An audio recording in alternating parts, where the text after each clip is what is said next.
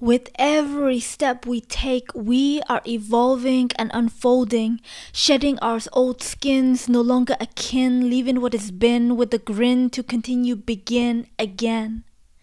We are not aspiring about what we will become because we come to be at peace with the piece of ourselves that no longer fit in a box.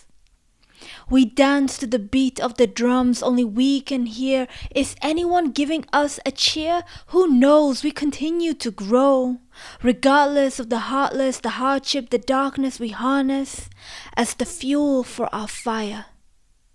We will not tire until we meet death and take our final breath.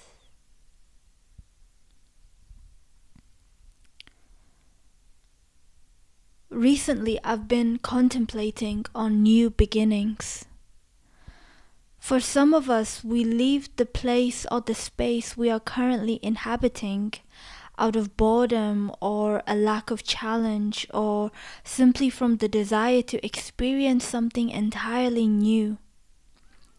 It is driven out of every human being's need to grow and evolve in life.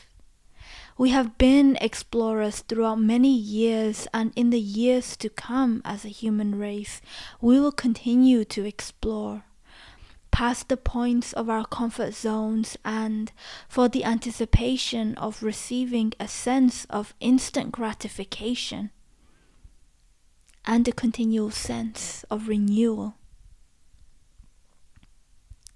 But what if our current situation was completely fine? What if both on the outside and the inside we lived a picture-perfect life? A life parallel to the greatest dream we ever had. I watched a video today of Thomas from Yes Theory, a group who in the world of YouTube taught me to seek discomfort in all areas of my life. He spoke on the camera about being in such a dream and how, after living, traveling, and telling stories for the past 7 years with his best friends and building a global community, he felt lost in life. How suddenly he hit a phase of depression and quote-unquote slowly living as a shadow of himself. Now, this isn't a story about depression or feeling lost, but I think at some point in our lives we have all felt something similar. At least at some point in our lives we have felt the groundless surface beneath us with no glaringly obvious directions intuited from the part of us that have always seemed so sure of what we wanted in life and the path we were heading towards. Thomas's story have taught me that no matter where we are in life, no matter how old and how far along you are in your personal journey, no matter how it all looks from the external world of how we have it all together, there is no telling when this sense of groundlessness will come. And the point that we all eventually want to know is also that there is no telling when this form of a new beginning will take shape.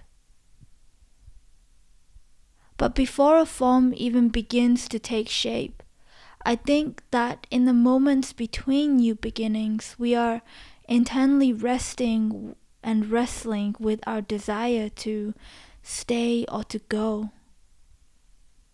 To stay in our present space and place or to go. And I think this kind of space in between is worth noting and worth observing and worth honoring. I think these decisions are never easy. Our decisions are layered with inner and outer expectations that come from ourselves, the people around us, and our wider community, and perhaps even the whole society at large. They are layered with our fears and doubt, hope and faith, and everything in between. Rest assured, however, that we do not need to move so quickly. In this space, we can take our time. Something that I continue to learn about resting in the in-between moments of new beginnings is to first of all be kind. Be kind to the part of us that wants to go. Be kind to the part of us that is intuiting something that we may not see in full light and clarity at the present moment. If this part of us feel irrational to our rational minds, that we are leaving something good behind, we can take the time in between new beginnings to mourn in advance for the places, the spaces, and the people that we may be leaving behind. To tell you the truth, the people in our lives may be living their own dreams or their own ideas of a life well lived. That doesn't mean that we shouldn't follow our own path and live out our own expression. As we honor the choices that are taking root, we can both celebrate and mourn for a time passing. I think such in-between moments of new beginnings are so precious. It teaches us of how life is fleeting. Especially if we, as an astrologer once said to me, decide to, quote-unquote, choose our own adventure. Especially if we, as he also said, quote-unquote, live out many lives in one. Above all, I think we are not alone. We all go through many thresholds of new beginnings throughout our lifetimes, sometimes more obvious as rites of passages than others. Whether you are about to take a leap of faith in a new beginning or in between the space you are inhabiting now and the new one that is appearing in front of your eyes, I hope you can be brave. I hope that you can walk with faith in what is to be revealed in time. I hope that you can trust your heart to even the most irrational decisions.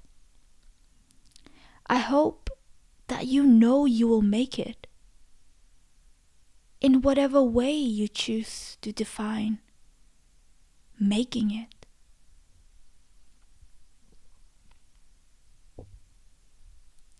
With every step we take, we are evolving and unfolding, shedding our old skins, no longer akin, leaving what has been with a grin to continue begin again.